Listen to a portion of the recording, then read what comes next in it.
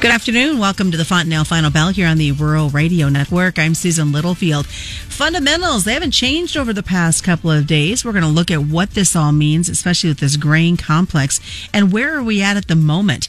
Add to it, we've got weather, not only here in the States, but weather in Brazil, where they've got pollination on that safrinha corn crop, demand coming from China, and then this wheat market.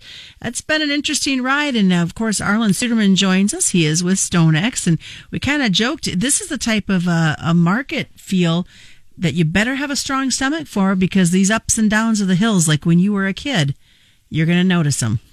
Keep your hands and your feet inside the car and keep the Dramamine happy. Happy available. That's for sure.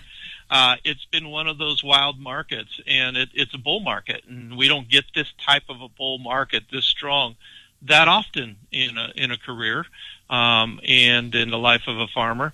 And so everyone wants to know, where's the top of it? We want to take maximum advantage when we have the opportunity. End users want to know, where's the top and when's it going to come back down, because they want to know how far to extend themselves or whether they can patiently wait. There's a lot of nervous people out there on both sides of this, and of course the speculators involved in it as well. When you have a bull market, the farmer tends to be an early seller of the bull market. Because as they're getting started, particularly in a demand-driven market that has weather implications, the full magnitude of it isn't fully understood until it starts to gain some momentum. In this type of situation, we normally would not have expected this type of price action in late April. And so we think, oh, wow, we get this type of price, probably need to take advantage of it. The end user is thinking, it's early or it's late April. It's too early. This is surely going to collapse down. We'll get a break in the market, and I'll get a chance to buy. And as it keeps going up, because of this unprecedented money that's involved in the markets today because of monetary and fiscal stimulus, therefore, panic starts to set in. The farmer says, I've already sold too much. Most of my old crop is gone. That small part that's left, I want to save as play bushels, see how far I can ride this. New crop bushels, I've already priced too much, and goodness, some forecasters are talking about problems in the Midwest this summer. I don't want to oversell, so I'm going to pull back selling. The end user is thinking, wow, this may have more legs under it than I think. It just keeps going up. I better chase this market. And then all of a sudden you get overbought. You run out of buyers in the near term. And by the way, part of the reason we've gone up is those expanded position limits we've talked about before on this show. And you get to a spot where the market's overbought. Everyone who wants a position is in. And at least you think, and it pauses a little bit, and the late people to get in, the late speculators to get in think, oh no, if it breaks here, I could lose my shirt. And so they start to sell. You get a down day, then you watch how quickly do buyers come in to buy the breaks, how quickly do the end users come in to buy the breaks, and some of those more established speculators, how quickly do they come in. And to this point, it's been pretty quick. Now, this week, we really added to that volatility, very high altitudes for these prices, 8-year highs that we hit this week for corn, soybeans, and wheat. That really increases the nerves. For the most part today, we still saw active bull spreading of the May contract and July contract above the deferred contracts. That's reflective of a strong demand market. And we saw tremendous inverse in the market. In other words, premium of the nearby months versus the deferreds.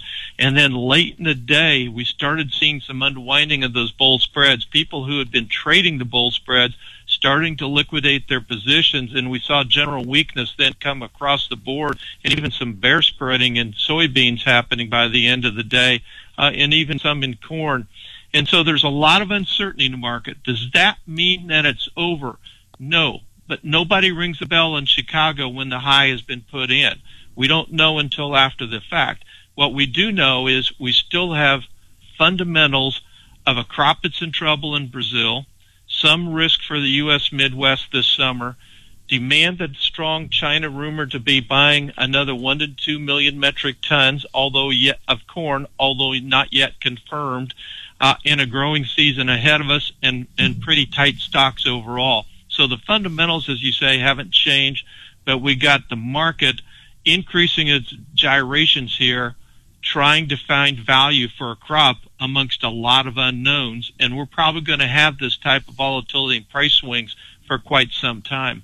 You talked about, and I want to, before we even head to break, I did want to touch base on the fact that, and you mentioned it here earlier, we are getting some new expanded limits that are going to come in next week, I think. Is it the 7th that they started, the 2nd? I can't remember the date. It's on Monday we have extended daily limits. Yep. We had the extended or the enlarged position limits on March 15th, and on Monday the daily limits go up. For example, corn, the daily price limit has been 25 cents, which expanded to 40 cents when we hit the 25 cent limit this week. That goes up. That went up to 40-cent expanded limit. Well, that 40 cents becomes the regular limit starting on Monday. In the expanded limit, after you have a day of regular limits, it goes to expanded of 60 cents next week. That works both up and down. So those are the limits in both directions. So while we've been off of this 25 to 40 cent limits on corn going up, we could be going 60 cent limits if it happens to go down, or we could have another 60 cents to the upside as well, and it can go in both ways. So you could have a $1.20 span in one day once you get to that point. Does that make traders nervous? It makes everyone nervous, speculators, producers, and end users. All right, well, stick around, folks. We come back, we're going to talk more about what's happening within this market from a global and local perspective, as we know. And you just heard Arlan mention it. There's some frustration, some worries. What's going to happen with this weather pattern, and a lot more within the trade. More's coming up. It is the Wednesday version of the Fontanelle Final Bell right here on the Rural Radio Network.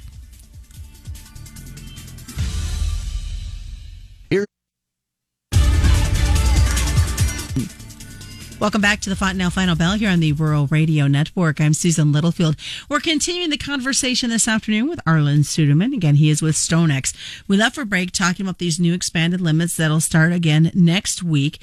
And let's talk a little bit about what we were talking about during the commercial break, because obviously a lot of folks uneasy about seeing these limits, but you said it all comes down to the one thing. It's about the money.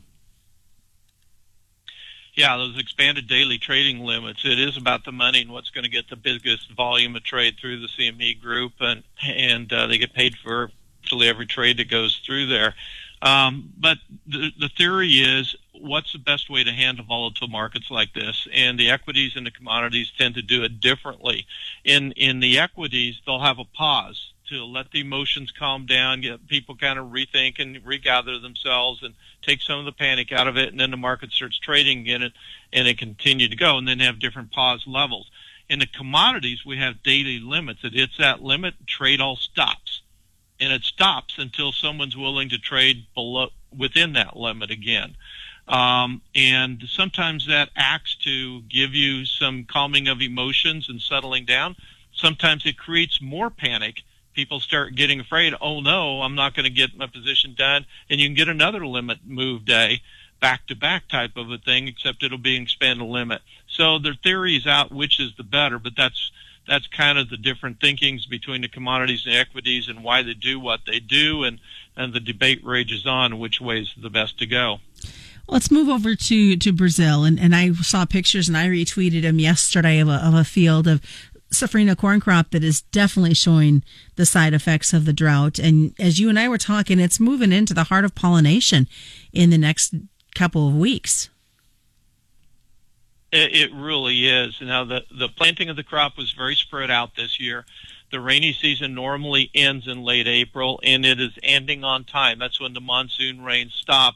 And then it's just luck whether you get some pop-up thunderstorms or something like that. That's what we're facing now through the next month, is generally a dry outlook. Over the coming week, parts of Mato Grosso, particularly in the northern half, will see some showers, but then it really starts to go into decline. The core of the pollination is over the next 2 weeks.